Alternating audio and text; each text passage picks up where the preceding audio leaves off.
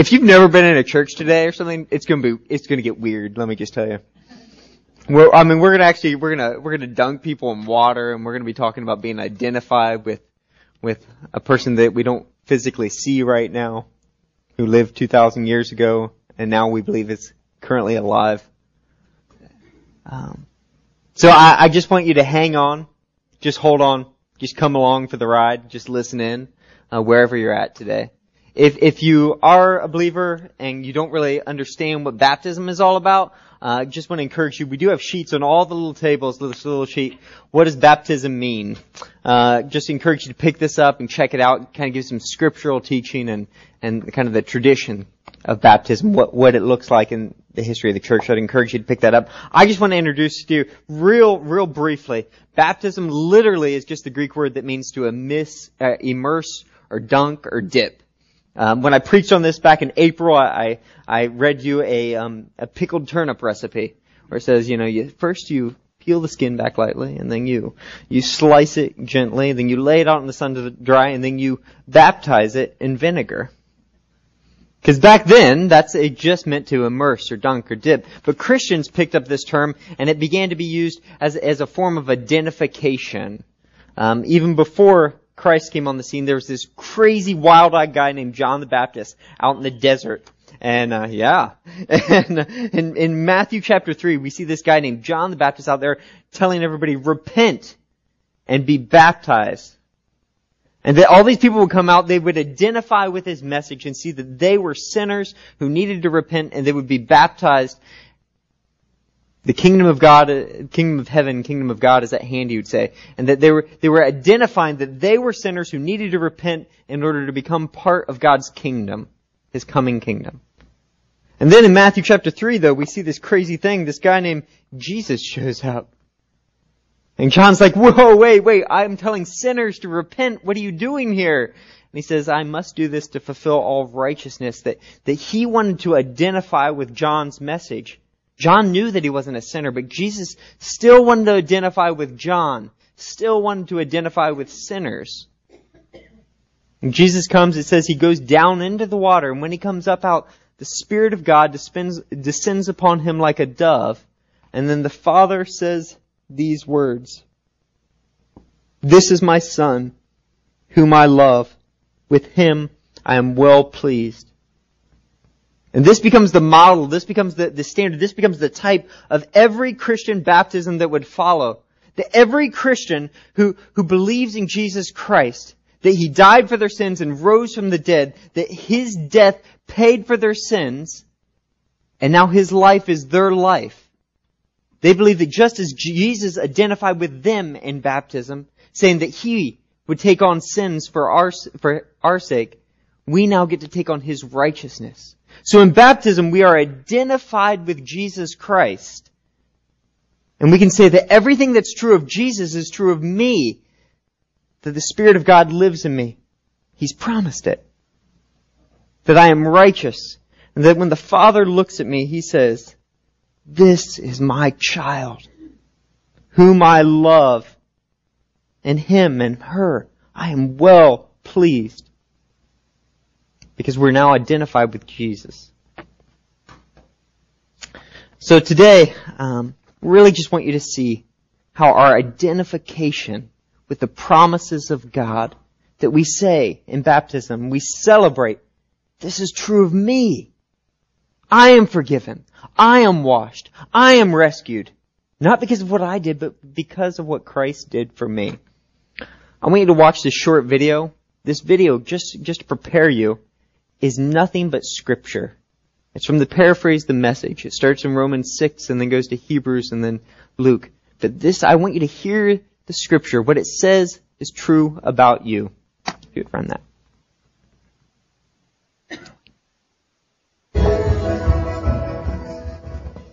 So there's an ancient tradition before someone's baptized that you just ask them what they believe or ask them to testify, to profess what they believe and how God's moved in their lives. So that's what we're going to be doing today. And it's just a real simple question. This is Greg and Linda Heitha. Some of you might be like, oh, these are our worship leaders. They're getting baptized.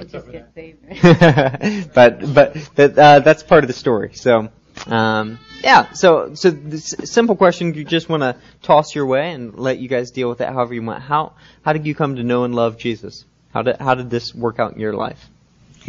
Well, for me, I was a really spiritual child. Like when I was 7, 8, 9 years old, I had a lot of questions about God and about the stories that I would hear in Sunday school. So I'd ask my parents things like, well, you know, if Adam and Eve have children, well, like, who married the children? Because, like, you can't marry your brothers, so, like, how did the human race come about? And things like that. So my parents would sometimes get kind of stumped with my questions, so they sent me to my pastor. So I talked to my pastor about the questions that I had when I was, like, 9 and 10 years old. The one thing I knew for sure at that point was that I had to be really a good girl, because that was the way I was going to get to heaven. So when I was about 11, my parents sent me to Christian high school because they just didn't like the public schools. So I went to Delaware County Christian School, and it was the first time I ever heard that it wasn't about me being good, but it was about that there was somebody to save me from myself. And at 11 years old, I still remember the sense of relief that I had. It was a very tangible sense of, it doesn't depend on me. And so that's how I became a Christian. That's the end? Or the beginning? I'll try. He's going to be a lot longer, probably. Yeah. Well, because I wasn't brought up in, I was raised a poor Catholic child.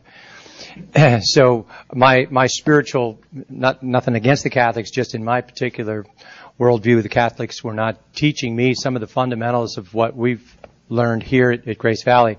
So it was around the time of going to college that I had this insatiable desire for a plan, a master plan of some sort. And it wasn't a spiritual thing. I mean, I thought it was going to be magical or something. But when I got to college, some friends told me about, hey, you should be a Christian. And I wasn't too sure what that meant. So they explained it like this. They said a Christian is someone who gets the most out of their life because they're living every moment God's will instead of your own will. And I said, wow, is that kind of like a master plan?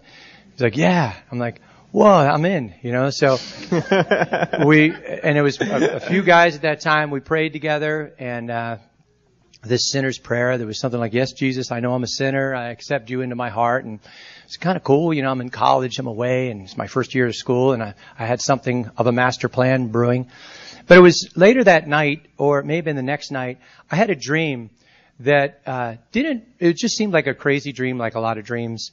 But as I later became more understanding of the Word and eventually went to seminary, some of these things in the dream became much more significant. But I'll tell you what this vision was, or this dream that I had.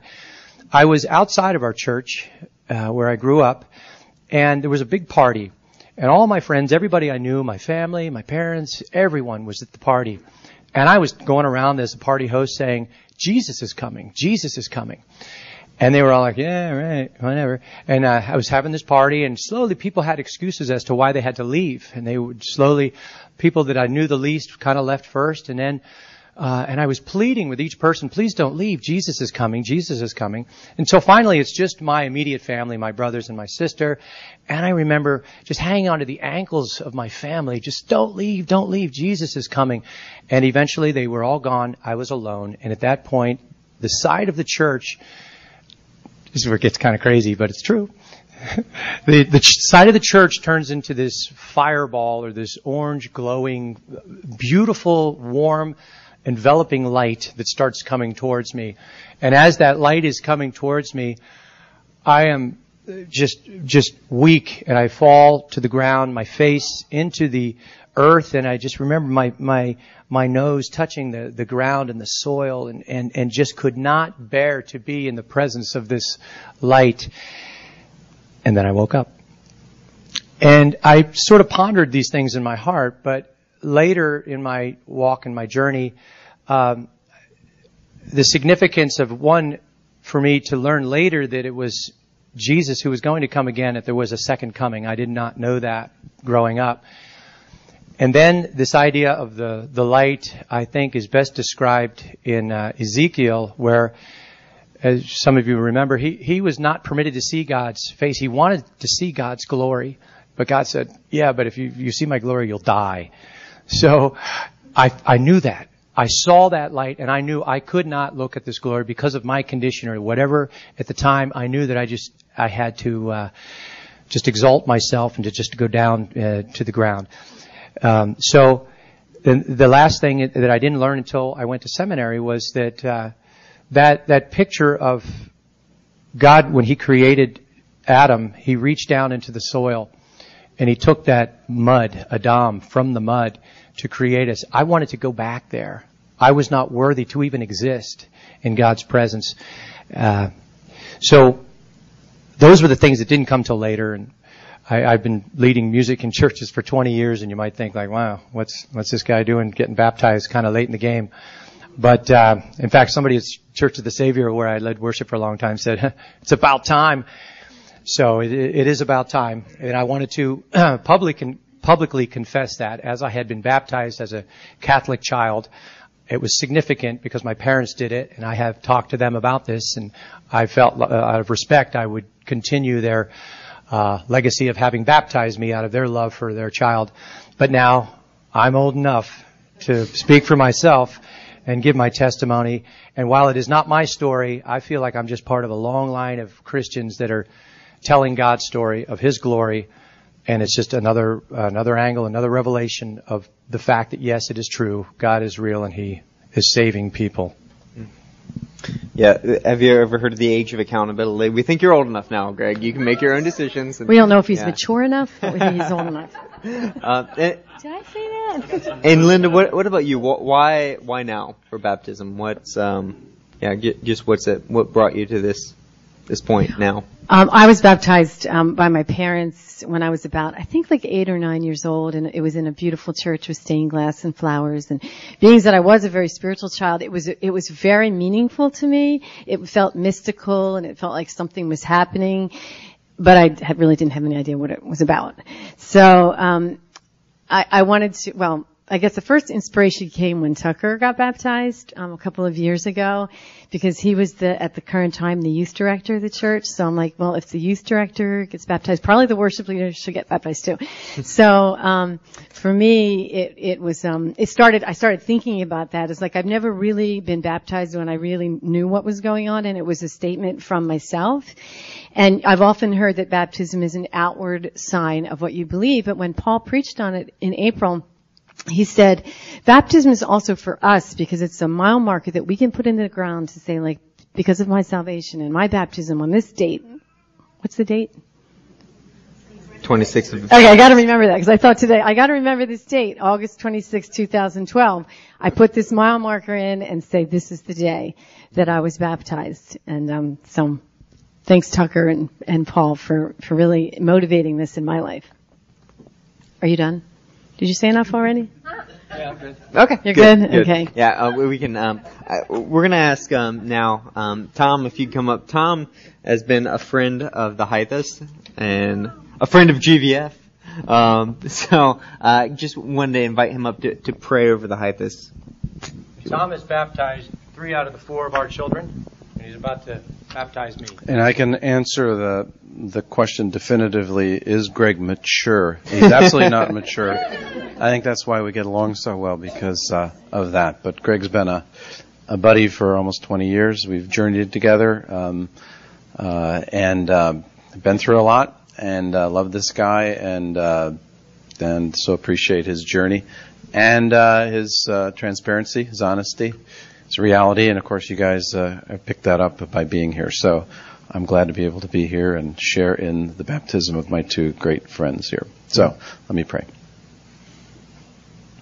Father, thank you for Greg and Linda. Thank you that they are real. They are teachable. They are servants. They love you. They love each other, and they're growing. And I thank you that you've given me an opportunity to know them and to journey with them, and you're giving this community here an opportunity to do the same, to discover with them, along with your work in everybody's life here, but certainly in the lives of the Hythas and their family and their kids, what it means to grapple with life as it is with a Savior who is just so good. And so thank you for them and this decision they've made to go public in this very symbolic and powerful but simple way, to declare that they are yours They're your children, and they're forever in you. So thank you for the opportunity for us as a community to share this with them and for them to declare it to us and to the world and to all the principalities and powers watching, that they are forever and forever and forever the King of Kings and the Lord of Lords' children. Amen. Amen. Amen. Well done. Thank you. Well, Miss Jackie and Miss Susan, if you'd come up and join us. Let's start with Jackie. Jackie, just the same question I was asking the Haithas. Just wanted to hear how you came to know and love Jesus and how that's worked in your life. Okay. Like Greg, I was brought up in a Catholic family, same thing. So I knew about Jesus. I knew there was a God who loved me. I had a family who loved me. I knew all that. Never questioned that I belonged in that family, never questioned that love, never questioned that this was someplace I belonged. But as I grew, I thought, there's something missing. Some piece of this is missing. I was baptized as an infant, and again, same with Greg, I don't discount that. I think that was a piece of something, a piece of me, a piece of my history that, as I explained to my mom, who's still a Catholic, that I value that. And without that, I don't know that I'd be where I am today. I don't know that there would have been people praying for me all that time. So, I don't have a fireball story, and, I don't even have anything where I could say I did all these bad things, because I didn't. I don't have that kind of a testimony, but I think that there's incredible, I value it more than anything that he picked me, that he said, I want you, Jackie, I want you to be in my family. I know that without a shadow of a doubt.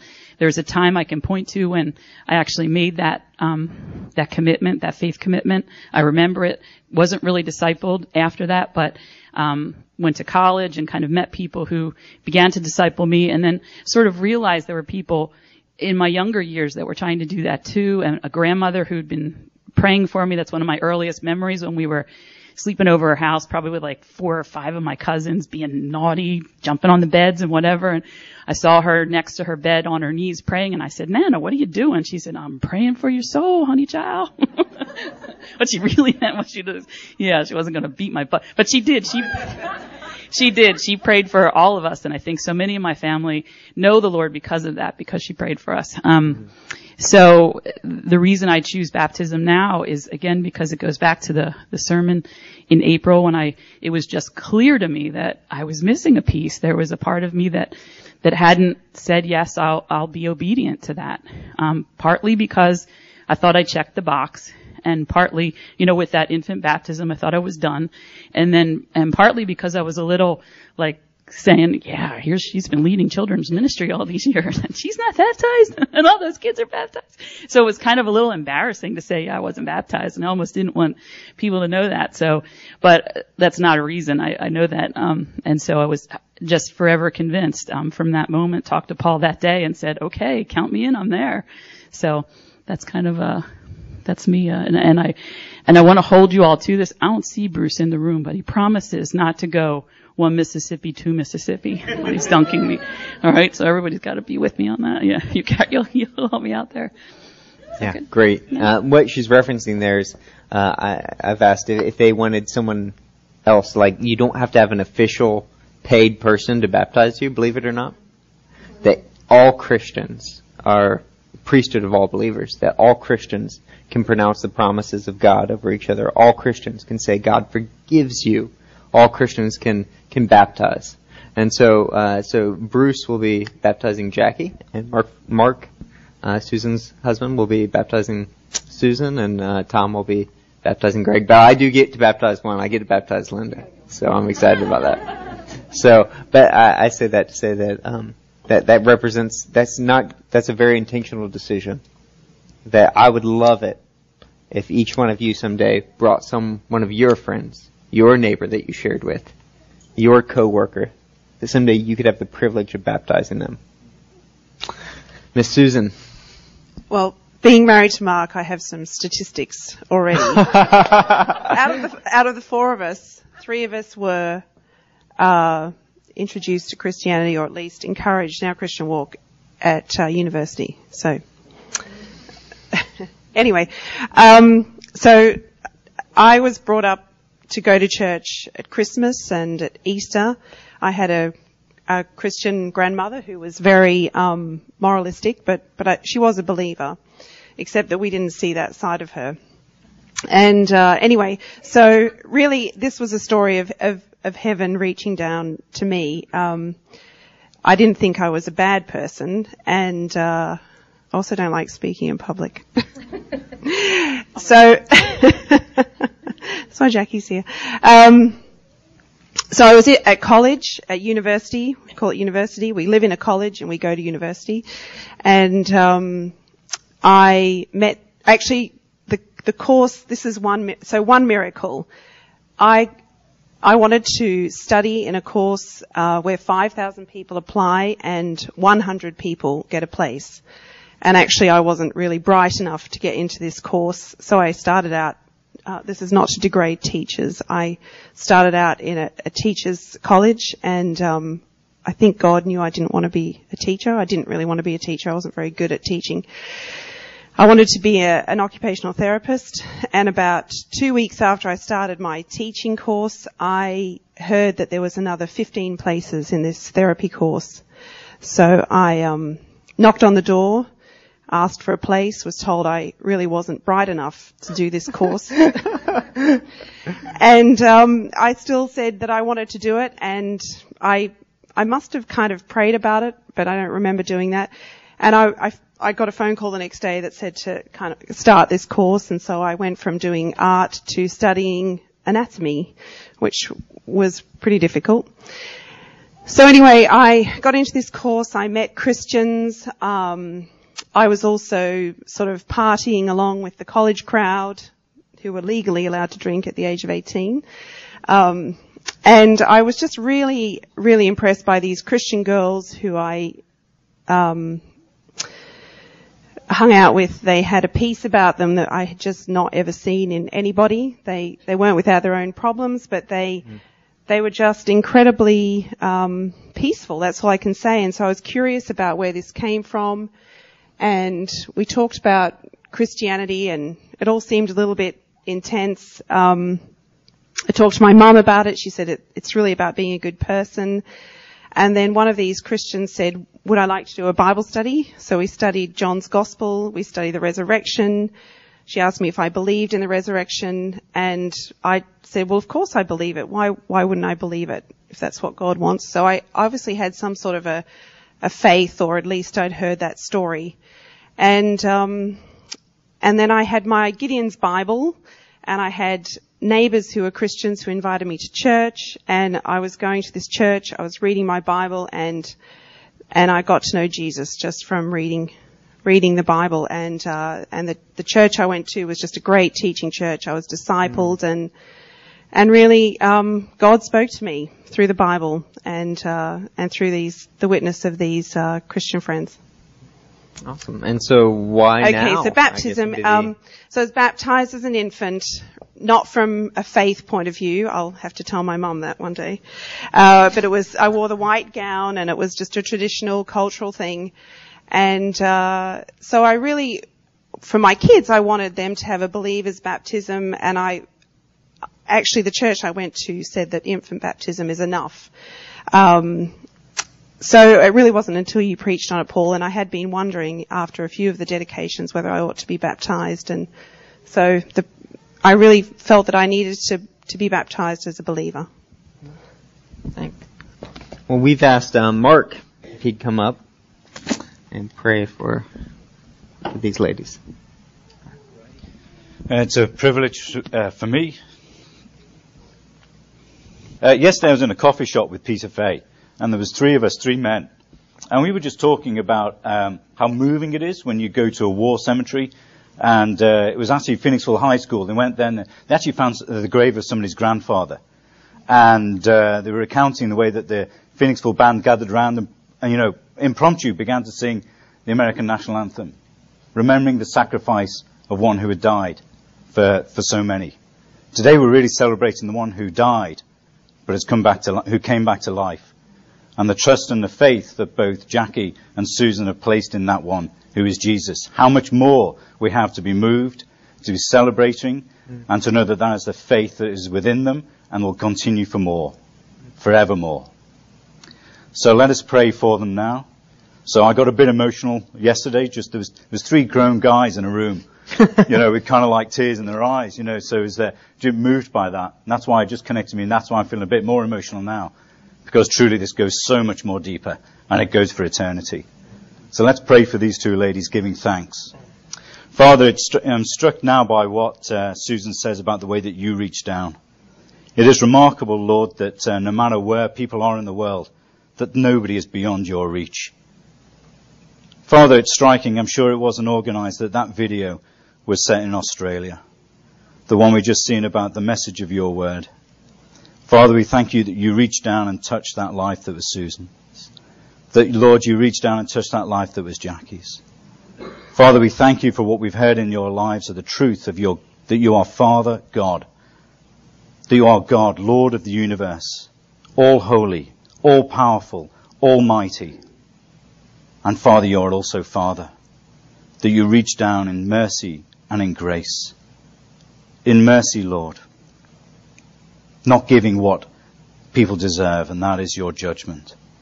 But rather withholding that for when people trust in Jesus and his sacrifice. Father, that you are a Lord of grace as well. Giving abundantly that which we don't deserve. And that's your love. Your eternal love. Father, we thank you for the blessings that you are upon Jackie and upon Susan. And the way that you've blessed so many of us in this room through them, Lord. Father, we ask and we call upon your promises now. They already attest to, and we ask, Lord, that you may never leave them, nor forsake them, as your word says. That, Father, that they may know that today and the days going forward. In Christ's name and for his sake. Amen. Amen.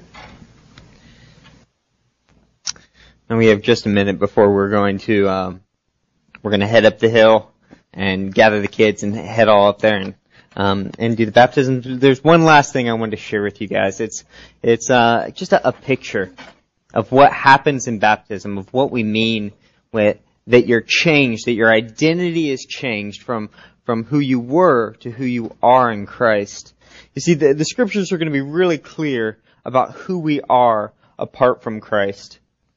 The scriptures are going to say that apart from Christ, as for you, you were dead in your transgressions and sins in which you used to live when you followed the ways of this world and the ruler of the kingdom of the air, the spirit who is now at work in those who are disobedient. All of us lived among them at one time, gratifying and craving our sinful natures, following its desires and thoughts. Like the rest, we were by nature objects of wrath. As it is written, there's no one who is righteous, not even one. There's no one who understands. No one seeks God. All have turned away. Together become worthless. There's no one who does good, not even one. Their throats are open graves. Their tongues practice their deceit. Poison of vipers is on their lips. Their mouths are full of cursing and bitterness. Their feet are swift to shed blood. Apart from Christ, I am dead. I am sinful and angry and lustful and lonely. I am worthless and anxious and bitter and jealous. I am broken. I'm scarred and marred. I'm disrespected and foolish and stupid and dirty. I'm self-righteous. I'm unloved and I'm lost. But in 1 Corinthians chapter 6, the Apostle Paul says, that's what some of you were. That's what you were, but that is no longer true of you, Christian. Because you were washed. You were sanctified. You were justified in the name of the Lord Jesus Christ and by the Spirit of God. You were baptized. Don't you remember? You were identified with Jesus Christ. The Spirit of God has filled your life. The Father has declared over you, this is my Son, this is my daughter, whom I love, and him and her I am well pleased. You've been washed, cleansed by the blood of the Lamb. You've been forgiven. And as far as the east is from the west, so far has He removed our transgressions from us.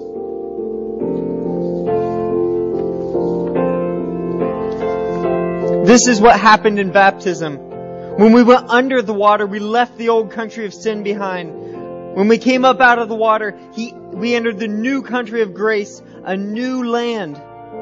That's what baptism into the life of Jesus means. When we're lowered into the water, it's the burial of Jesus. And when we're raised up out of the water, it's the resurrection of Jesus. Each of us is raised into a new, light-filled world by our Father, so that we can see where we're going.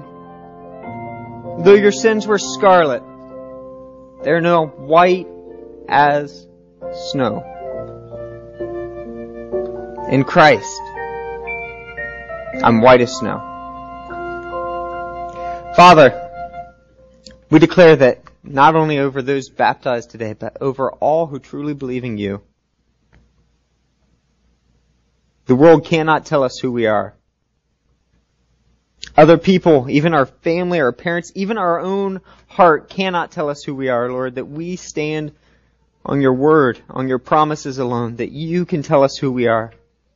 That in you we are forgiven and rescued and saved and set out for a new country, Lord, for a new life. We pray this in Jesus' name. Amen.